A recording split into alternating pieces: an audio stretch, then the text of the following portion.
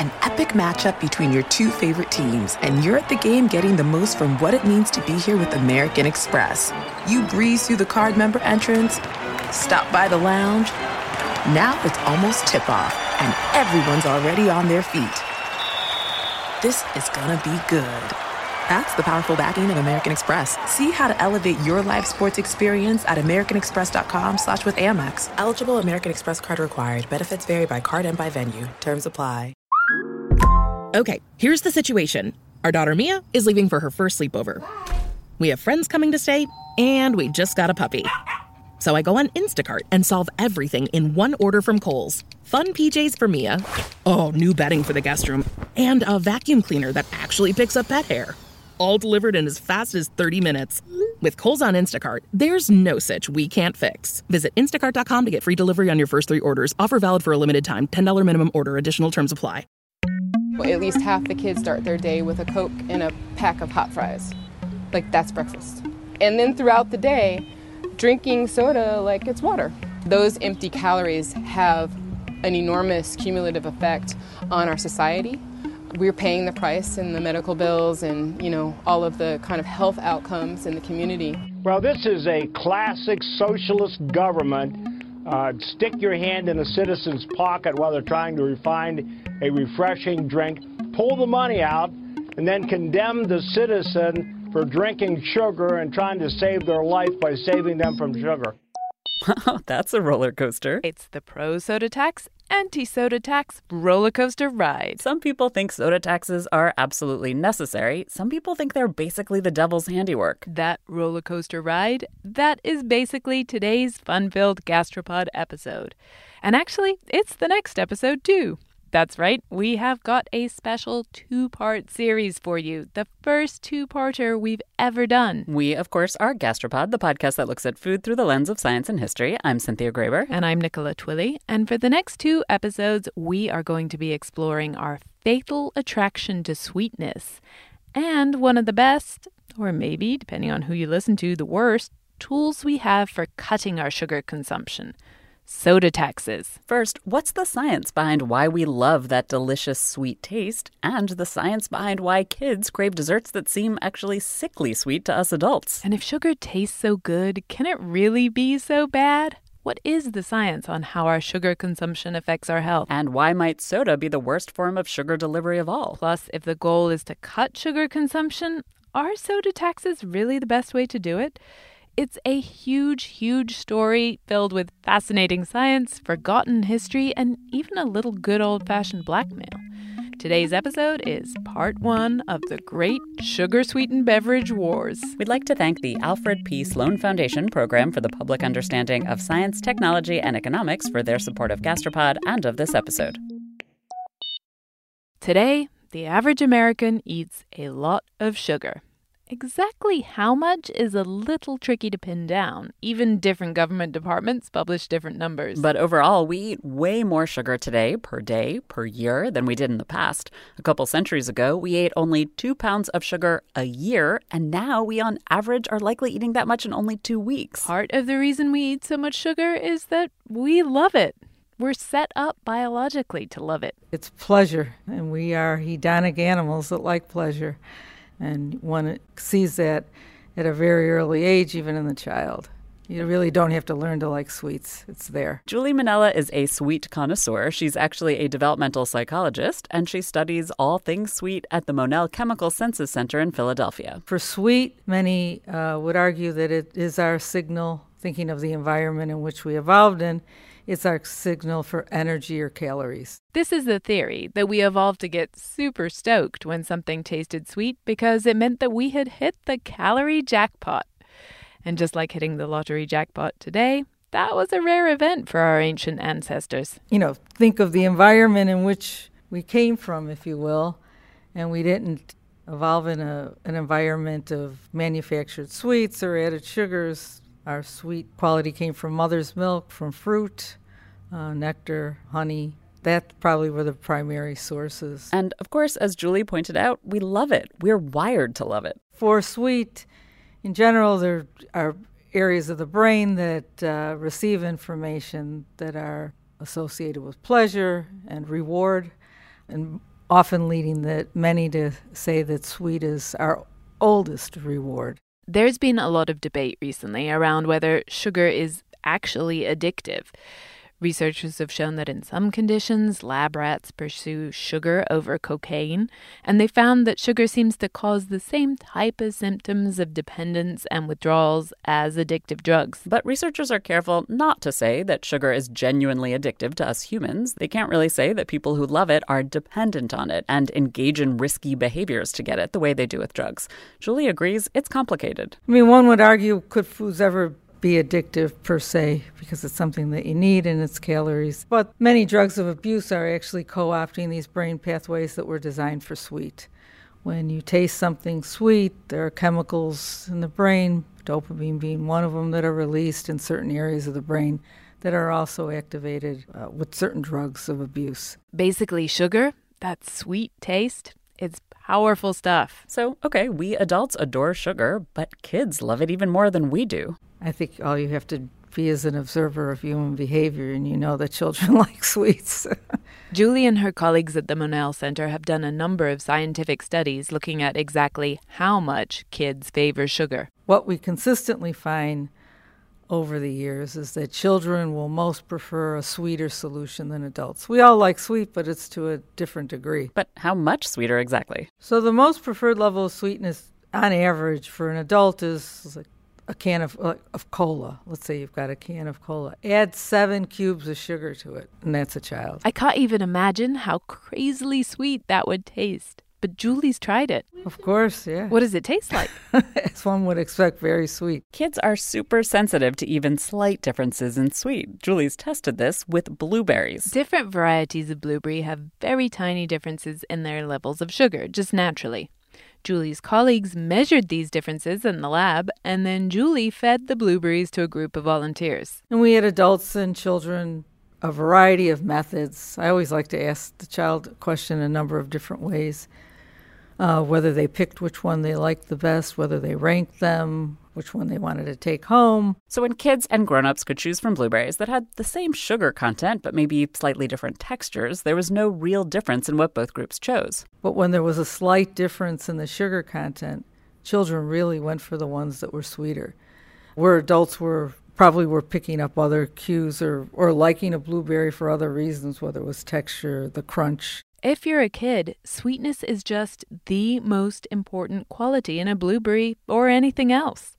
And there's a very simple reason why sweet matters to kids more than it does to grown-ups. So you see children attracted to that which they need. They're growing, they need the energy, and then when growth has stopped, you actually can see that children start preferring lower levels. You know, it's often fascinated me where many will say how their children change during college. You know, obviously there's a lot of social changes that are occurring, but I think that there may also be something biological. Julie's tested this, too. It was first done at the University of Washington, in which they measured sweet preference in children, and then also collected urine and measured a biomarker for bone growth. And then several years later, we did a similar study. And they found that when that biomarker in urine shows that kids are growing the most intensely, they also crave sweet the most intensely. And when their growth stops in adolescence, so does that overwhelming obsession with extra high levels of sweet. None of this would be anything other than interesting science if it wasn't for the fact that we now live in a world that is super sweet compared to the world we evolved in. And so kids who are biologically programmed to crave sugar, they can eat a lot of it. More of it than they actually need. And they do. From the age of 2, an American is more likely to eat a manufactured sweet on a given day than a fruit or vegetable. Steve Gortmaker studies the implications of what kids are eating today at the Harvard School of Public Health. And based on his research, he can predict what this means for kids when they grow up. Like we projected, 59% of today's 2-year-olds will have obesity when they're 35. That's where we're headed. 59%. That is a truly shocking statistic. And horrifying, because it's not just that they'll be heavier. There are a lot of health problems that come along with that. Joint problems, higher risk of type 2 diabetes, higher risk of certain kinds of cancer, higher risk of cardiovascular diseases like strokes and heart attacks. So some of you will have heard stuff in the media about whether rising rates of obesity are even real, and if they're real, whether that's something we should even be worried about. Here's where we are on that.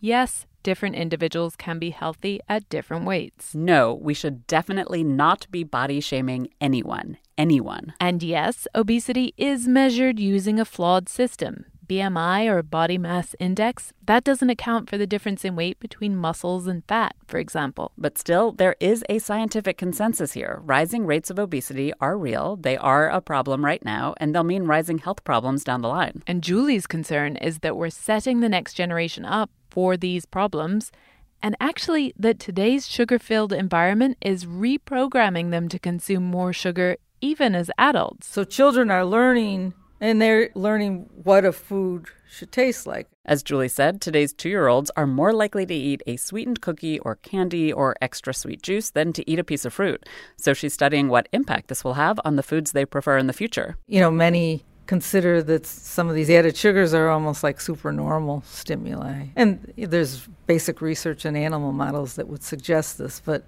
it's the type of studies that we're trying to do now with children to see how they learn, how does exposure affect the level of sweetness they like. What makes this especially hard is, given how much kids biologically just love sweet and how happy it makes them and how much sugar there is all around them, how can a parent possibly deny that pleasure to their kids? So I think there are many people that are looking at that question, and I leave it to those minds to come up with a solution. Okay, so let's see what those minds are thinking. In theory, one thing we could do, the most simple thing, just ban sugary foods. We can't ban them. We can't ban food. The problem is a little food is okay for you. A lot of food is bad for you. Phew. Thank you, Barry. It would be a sad world indeed without the occasional sweet treat.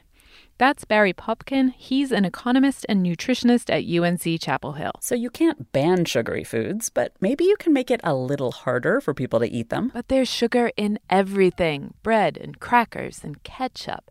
So nutritionists and economists and public health folks, they've chosen one particular food to go after. So beverages, sugary beverages, are the largest source of added sugar in our diets. That's Sarah Bleich, a professor of public health policy at Harvard.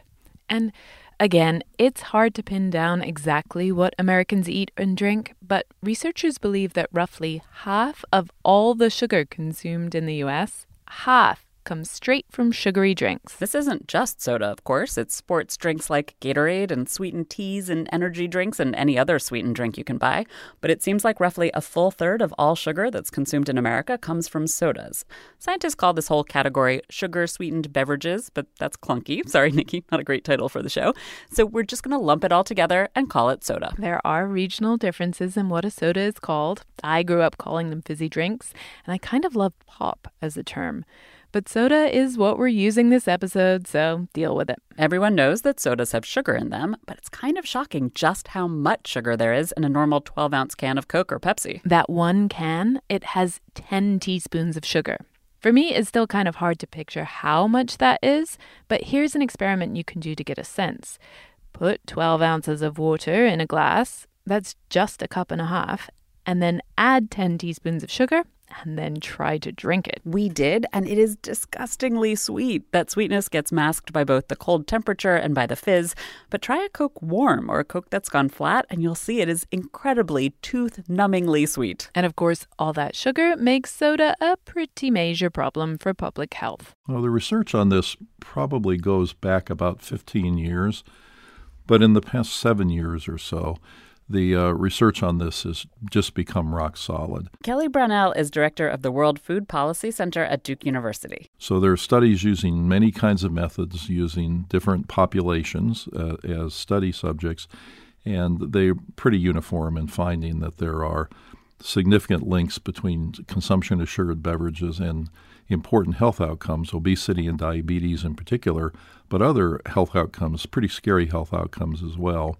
There are some studies not showing this, but those tend to be industry-funded studies. We will actually be coming back to those industry-funded studies. But wait, there is more bad news about sodas, because they're not just a target because of how many calories they contribute to the average American diet. Turns out, sodas do something a little different to our bodies than other sugary foods. Busy weekends are a breeze with American Express Platinum Card. 8 a.m., wait to board plane in the Centurion Lounge. Much better. 2 p.m., grab seats for the game.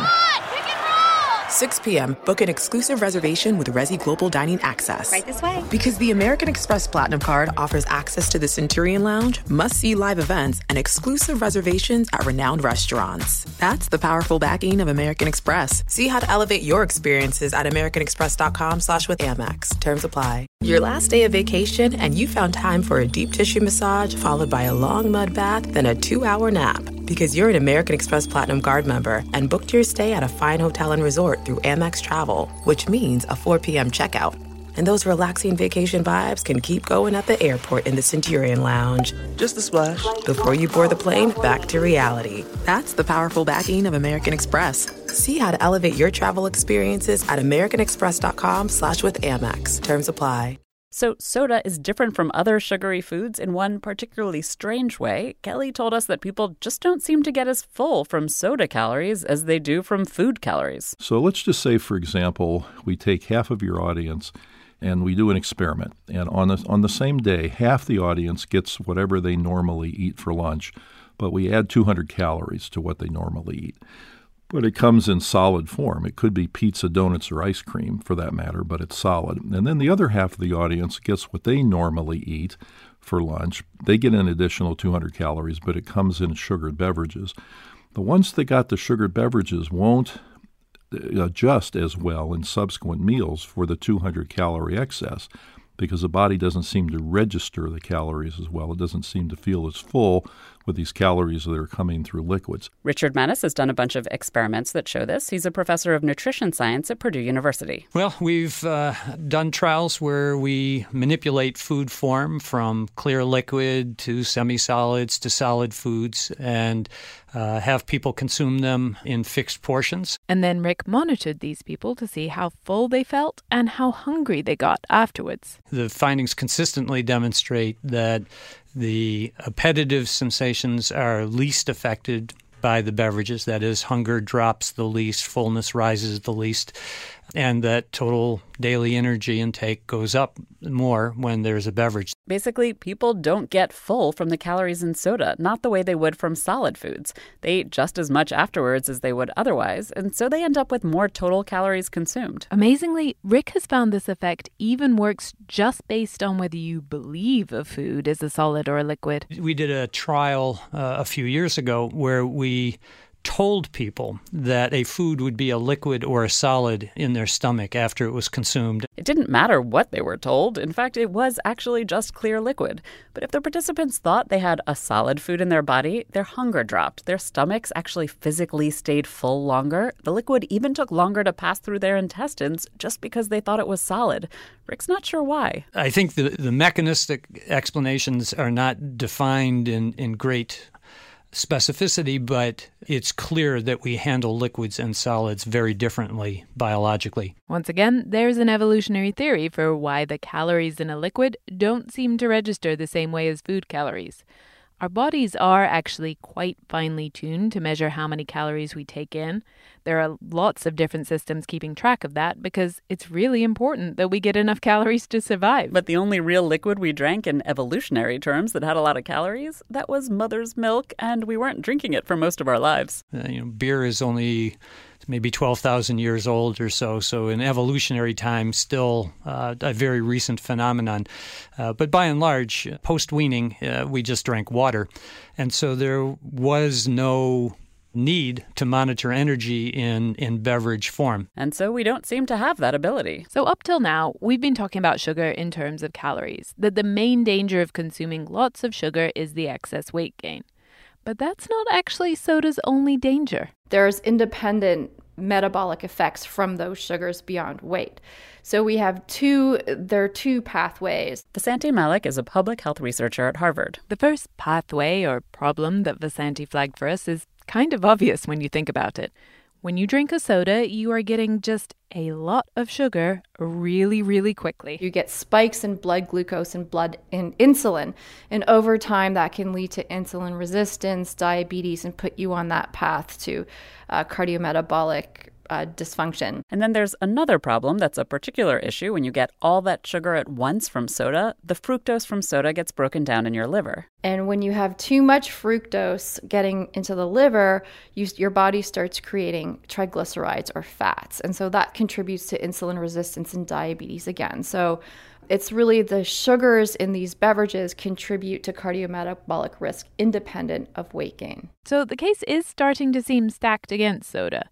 But still, plenty of foods are high in sugar and not a lot else. Now, the soda companies will often complain that they're getting picked on unfairly because there are lots of foods contributing to things like obesity and diabetes. And that's an interesting argument that one can address. But even if most people don't know all the scientific reasons why soda in particular is bad for us, Kelly says that focusing on soda still makes sense because people get that soda has a lot of sugar. People understand soda as a category, and they see it as a luxury rather than a necessity. And all of this means that soda is officially the target. Mainstream scientists are agreed that we should be drinking less of it, particularly kids. So the next question is, how to make that happen? Well, there's one government response that you listeners might have already heard about. You can tax it. This seems like a modern idea, but actually people first started talking about soda taxes a long time ago, even before scientists alerted us to all these health impacts. Coca-Cola was first taxed in the U.S. during the Spanish-American War at the end of the 1800s to help pay for the war. And it was taxed as a medicine because of the cola nut and the caffeine and, all of the cocaine in the coca leaves. Funnily enough, after the war, Coke sued the government and won. Their argument? That actually Coca-Cola wasn't a medicine. It was just a soft drink. A couple decades later, sodas were taxed at 10% as part of the Revenue Act of 1918. It was just a move to try to raise money for the government. This tax was repealed 3 years later when the government was out of the hole. But it freaked out the soda companies so much that they teamed up to form the American Beverage Association. Remember that name because you are going to hear it again. The American Beverage Association got pretty powerful pretty quickly. They kept taxes off the table for decades. There were a couple really small taxes, a penny here, a penny there, but nothing significant. But these taxes were all about revenue, about an easy way to raise a little extra cash. That was how people thought of soda taxes until Kelly Brownell started thinking about them in a public health kind of context in the early 1990s. The first time I wrote anything that was of a more public nature was an op-ed piece in the New York Times in 1994. Kelly was saying that taxing soda could reduce the consumption of soda because scientists had finally done the research to see that taxes had done exactly that for tobacco. Today, it seems obvious that cigarette taxes are a good idea to reduce smoking and improve public health. But Steve Courtmaker says it didn't always. Before those went into effect, I remember reading and people going, are people really going to change their behavior? We now know, of course, that as cigarettes were taxed more and more across the U.S., well, people did start smoking less, a lot less. You raise the price, people buy less. It's very predictable. And so public health folks like Kelly thought, great, taxes work. People are smoking less, they're healthier because of those cigarette taxes, so why not tax these foods when tobacco taxes work so well? And the soda consumption is having a negative impact on health. So it's a public health argument and partially an economic argument. Like we said, Kelly first put out this suggestion that we could tax soda to improve public health. He put that out in the New York Times in 1994. And people talked about it, but nothing really happened for another 15 years. But then in about 2009, things took a different turn. And several things happened. One is that the science became very robust and quite clear that the sodas were having a negative impact. But also at that time, governments in the United States were struggling for income because of the economy going so badly. And one way to raise revenue to help with economic things is to increase taxes. And some politicians began thinking of putting in a tax that would have a double benefit. It could raise revenue, but also might lower health care costs. And that's when soda taxes jump back into the picture. As you might remember, these taxes aren't technically called soda taxes. They're called sugar-sweetened beverage taxes, or SSB taxes, because they cover all sorts of sugar-sweetened beverages. But SSB is just not as fun to say, so soda taxes it is. In New York City at this point, the mayor was Mike Bloomberg. And in 2010, he started pushing hard for a tax on soda. But the problem he came up against was that had to happen at the state level in New York. The city couldn't go it alone. And that idea was shot down at the state level. But Bloomberg wasn't done. He'd managed to get the most comprehensive ban on public smoking in the entire country. He'd banned trans fats, and he knew soda was another big health problem. Here he is in conversation with Charlie Rose. You attract enormous attention for what you're trying to do in health. There was smoking. There was trans fat. Now there is sugar and sugary drinks. What is this? What is it that drives you to try to impose? If government's purpose isn't to improve the health and longevity of its citizens, I don't know what its purpose is. Bloomberg couldn't legally do a tax. So in 2012, he came up with an alternative. We're going to turn now to the looming ban this morning on all supersized sugary drinks. New York City planning to outlaw sales of big sodas and other sweet drinks over a certain size in an effort to curb obesity. It is the first ever nationwide ban of its kind. And ABC's Dr. Richard Besser is here with more. And Rich, this is raising a lot of eyebrows. It really is. I mean, this is big. This is a dramatic measure. What was this big deal? Oh my God, you can't buy a sweet drink in anything larger than a 16-ounce cup. Well, the way it would work is simply those organizations, those industries that we regulate, which are restaurants and movie theaters and carts, they can still sell 32 ounces of a sugar drink to you, but they'd have to put it in 2 containers. I lived in New York City at this time, and I have to tell you, everybody had a complete meltdown about this. You would have thought Bloomberg was trying to take away everyone's firstborn child. I am all for promoting public health, but Mr. Mayor, this plan makes your asinine look big. Let me get this straight. As a New Yorker, I can go on my lunch break to, I don't know, Carnegie Deli and order 14 pounds of pastrami garnished with 7 pounds of beef tongue. And not only won't the deli guy go, "What? That's the most ridiculous, self-destructive thing a person could ever order," the deli guy will go, "Oh, you want the Mandy Patinkin?" Then I can go from there right over to Hooters for a quick basket of chicken wings, battered, deep-fried, and tossed in hot sauce and melted butter, served with a bowl of cheese. Top it all off with a little bit of frozen hot chocolate from Serendipities. All of this is legal in New York City. Until, God forbid, I want to wash it down with a little something as pure and refreshing as Mountain Dew. Oh no, I'm on the run from Johnny Law. John, I love you. I do. I agree with you about almost everything, but come on. Wait, Cynthia, he's not done. Look, Mr. Mayor, I know you can be intimidated by these large-sized drinks. You and I are both, let's face it, small. We might see a generously proportioned sugared beverage and think of it as a drowning hazard. But it's not fair! It's not fair! But really, what was so unfair? Okay, here's the situation. Our daughter Mia is leaving for her first sleepover. We have friends coming to stay, and we just got a puppy. So I go on Instacart and solve everything in one order from Kohl's. Fun PJs for Mia. Oh, new bedding for the guest room. And a vacuum cleaner that actually picks up pet hair. All delivered in as fast as 30 minutes. With Kohl's on Instacart, there's no such we can't fix. Visit instacart.com to get free delivery on your first 3 orders. Offer valid for a limited time. $10 minimum order. Additional terms apply. Did you know only 12% of Americans are metabolically healthy? Crazy thing to hear, right? But it's part of the reason why Nature's Sunshine is here to help you upgrade your wellness with simple daily additions that work to fuel your body with the nutrition it needs and may not be getting.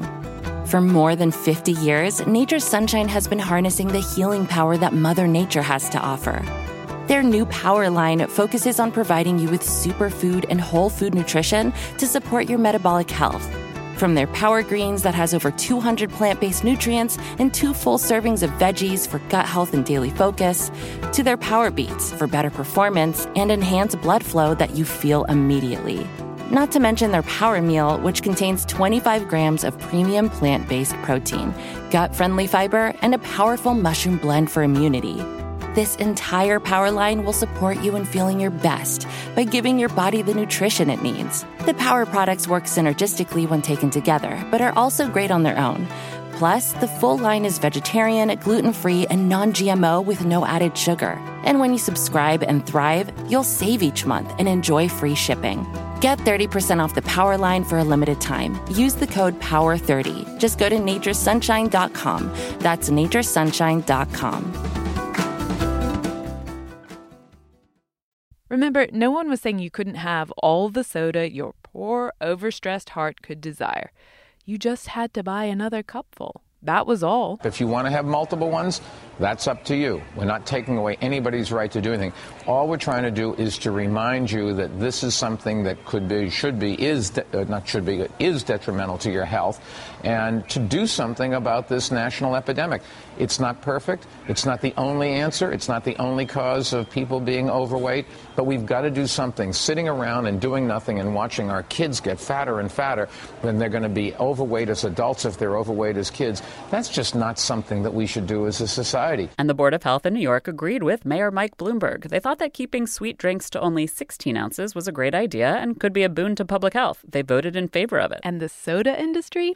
They went ape.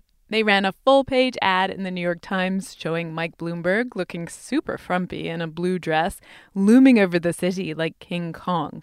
It was made to look like a movie poster where the movie was called The Nanny. Tagline, "You only thought you lived in the land of the free." Bloomberg did respond to the ad at a press conference. Would I wear a dress like that? No, it was one of the more unflattering dresses. But putting Bloomberg in an unflattering dress wasn't the only trick up the soda industry's sleeve. They hired a public relations firm to start a supposedly citizen group called New Yorkers for Beverage Choices. This is New York City. No one tells us what neighborhood to live in, what team to root for, or what deli to eat at. And don't even try to tell a city that never sleeps that it's bedtime. So are we going to let the mayor tell us what size beverage to buy? If we let him get away with this, where will it end? Hey, New York, it's time to take a stand. Join us. Nobody was taking away anyone's choices. Drink all the soda you want. But frankly, the research does seem to show that if you buy a 16-ounce cup, you usually just drink that. And if you buy 32 ounces, well, you drink all of it. That's why this was a good idea. But Jon Stewart and the rest of the media spent so much time ridiculing the portion cap and saying the mayor was trying to ban soft drinks, and the American Beverage Association spent so much money shifting public opinion and so much money paying lawyers to nitpick over the jurisdictional issues. And in the end, the ban on the sale of those giant sugary sodas, the subject of so much late-night comedy, well, that ban has been put on hold.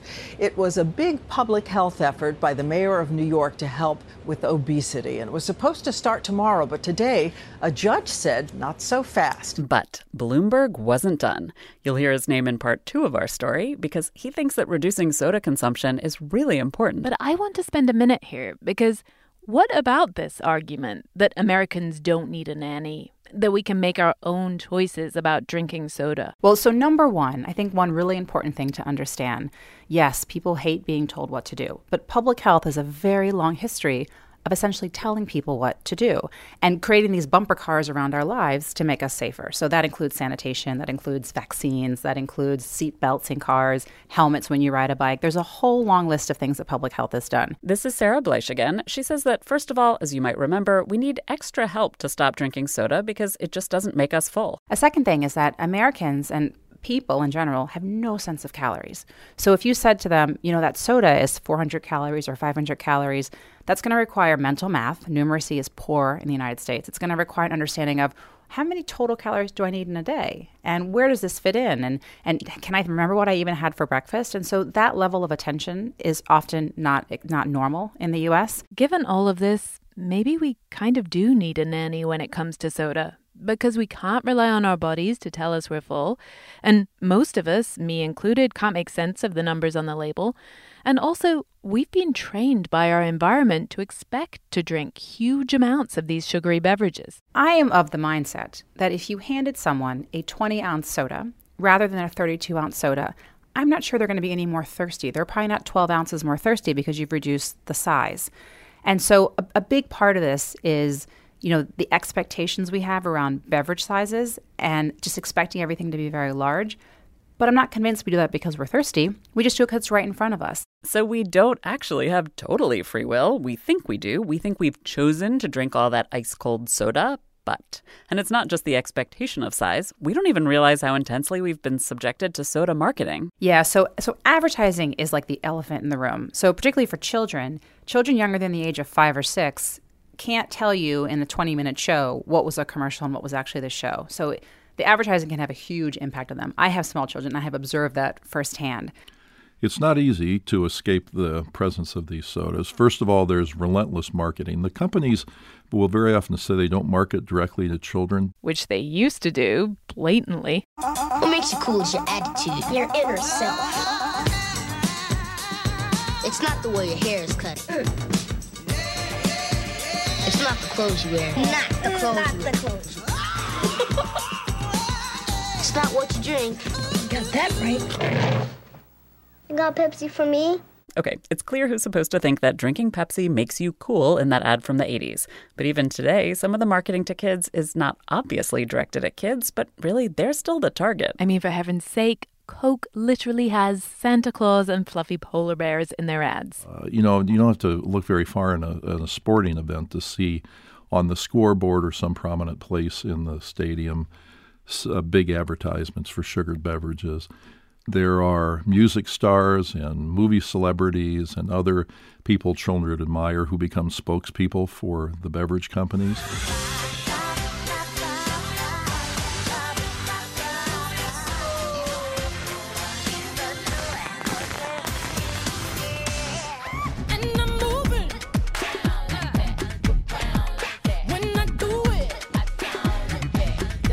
Embrace your past, but live for now. Now bet you I'll run this, cause I put it down.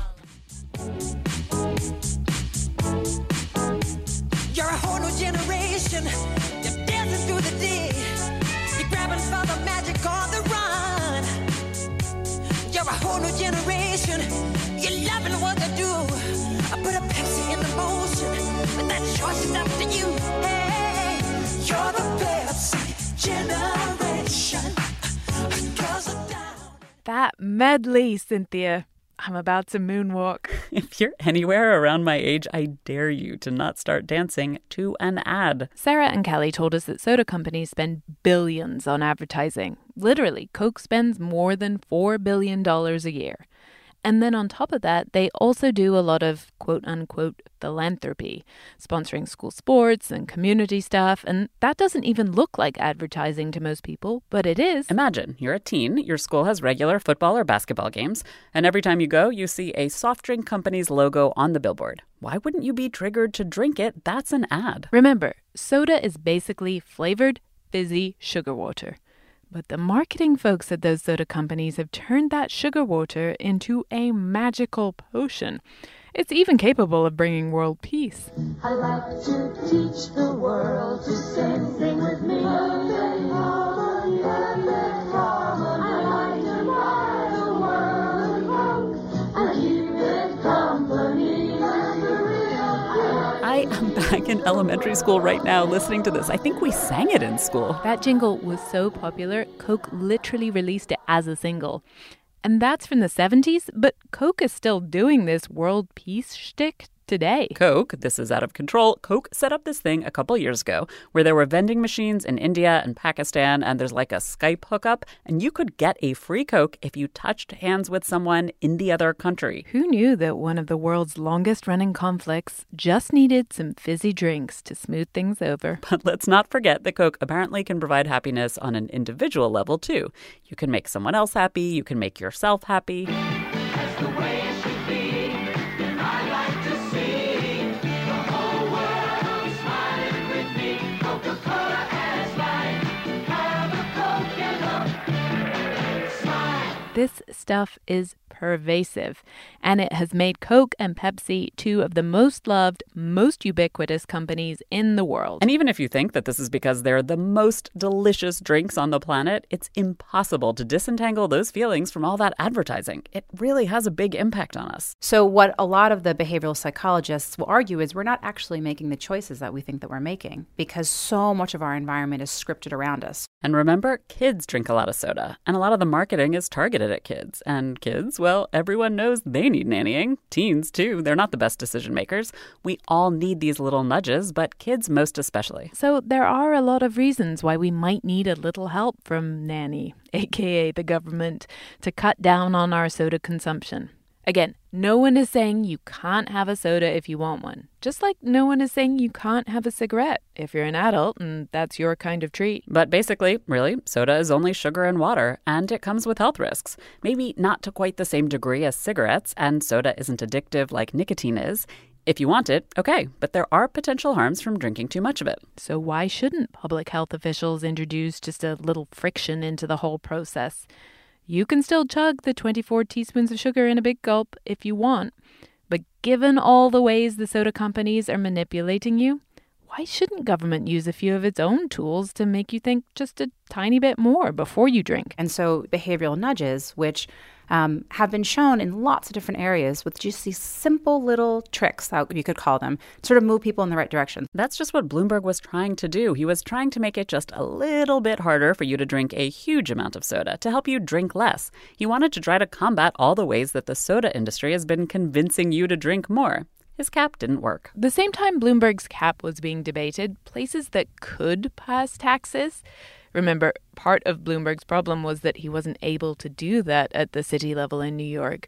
But other places around the country decided they'd try to pass taxes, to use that as a nudge. Now, the campaign against sodas and sugary drinks in the name of public health. One city in California may be poised to go farther than anyone has so far with a new tax. This is Richmond, California, in the Bay Area. The year is 2012. It's just a few months after Bloomberg first proposed his soda cap. As PBS's Spencer Michaels reported at the time, Richmond is a pretty low-income community for the region, and it had and has a serious childhood obesity problem. In fact, the rising rates of diabetes and other weight-related illnesses are at the heart of the debate now raging in Richmond over the proposed tax. We have a big problem with childhood obesity in Richmond, as you probably know, and it's a health disparity issue for us. Fully a third of our Latino 5th and 7th graders and a third of our African American 5th and 7th graders are obese.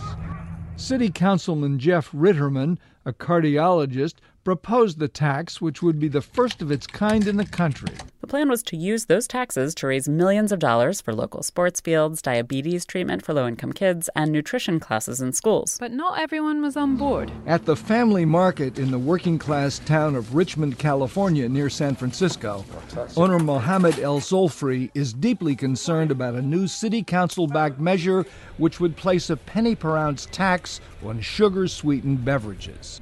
This will just hurt the poor people and hurt these business owners like myself. People that want to drink sodas, they drink. Palm Springs and Beverly Hills, they all drink sodas. I mean, it's not a matter of, just Richmond that got fat. A city councilman named Corky Bouzet agreed that this was a bad idea. Bouzet says some residents will shop elsewhere to avoid the tax, but poor people won't be able to. It's unfair to people who basically don't have the means of getting out of their neighborhood store to go into the neighboring communities to be able to avoid that tax. And Bouzet says he doesn't think the government should be in the business of dictating what people should drink or eat. I think that when we get into the point of being a dictator to people, I think it's wrong. People are heavy for all kinds of reasons. These arguments, they're the arguments that were being made by our old friends, the American Beverage Association. They spent heavily to campaign against this tax. They paid people to argue against it at community meetings, and they even ran a Super Bowl ad. Feeding a family is difficult enough in today's economy. Now some politicians want the government telling me how I should do it.